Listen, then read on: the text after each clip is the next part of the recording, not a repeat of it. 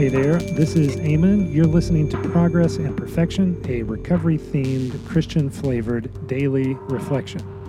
You can find us at progressandperfection.com. Therefore, encourage one another and build one another up, just as you are doing.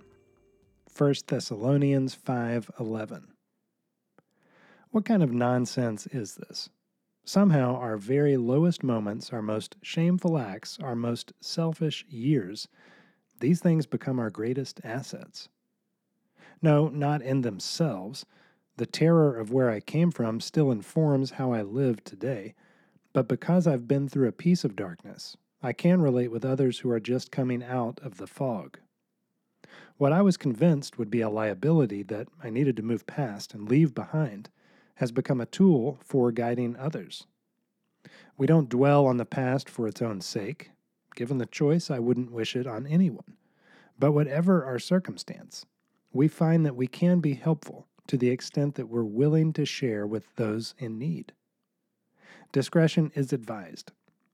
A one-on-one conversation can delve deeper and into more specifics than a meeting may tolerate, and this is good.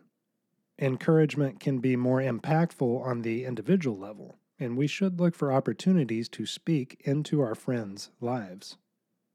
When did I last encourage someone? When do I actively seek the opportunity to build people up? Receiving strength through encouragement feels so good.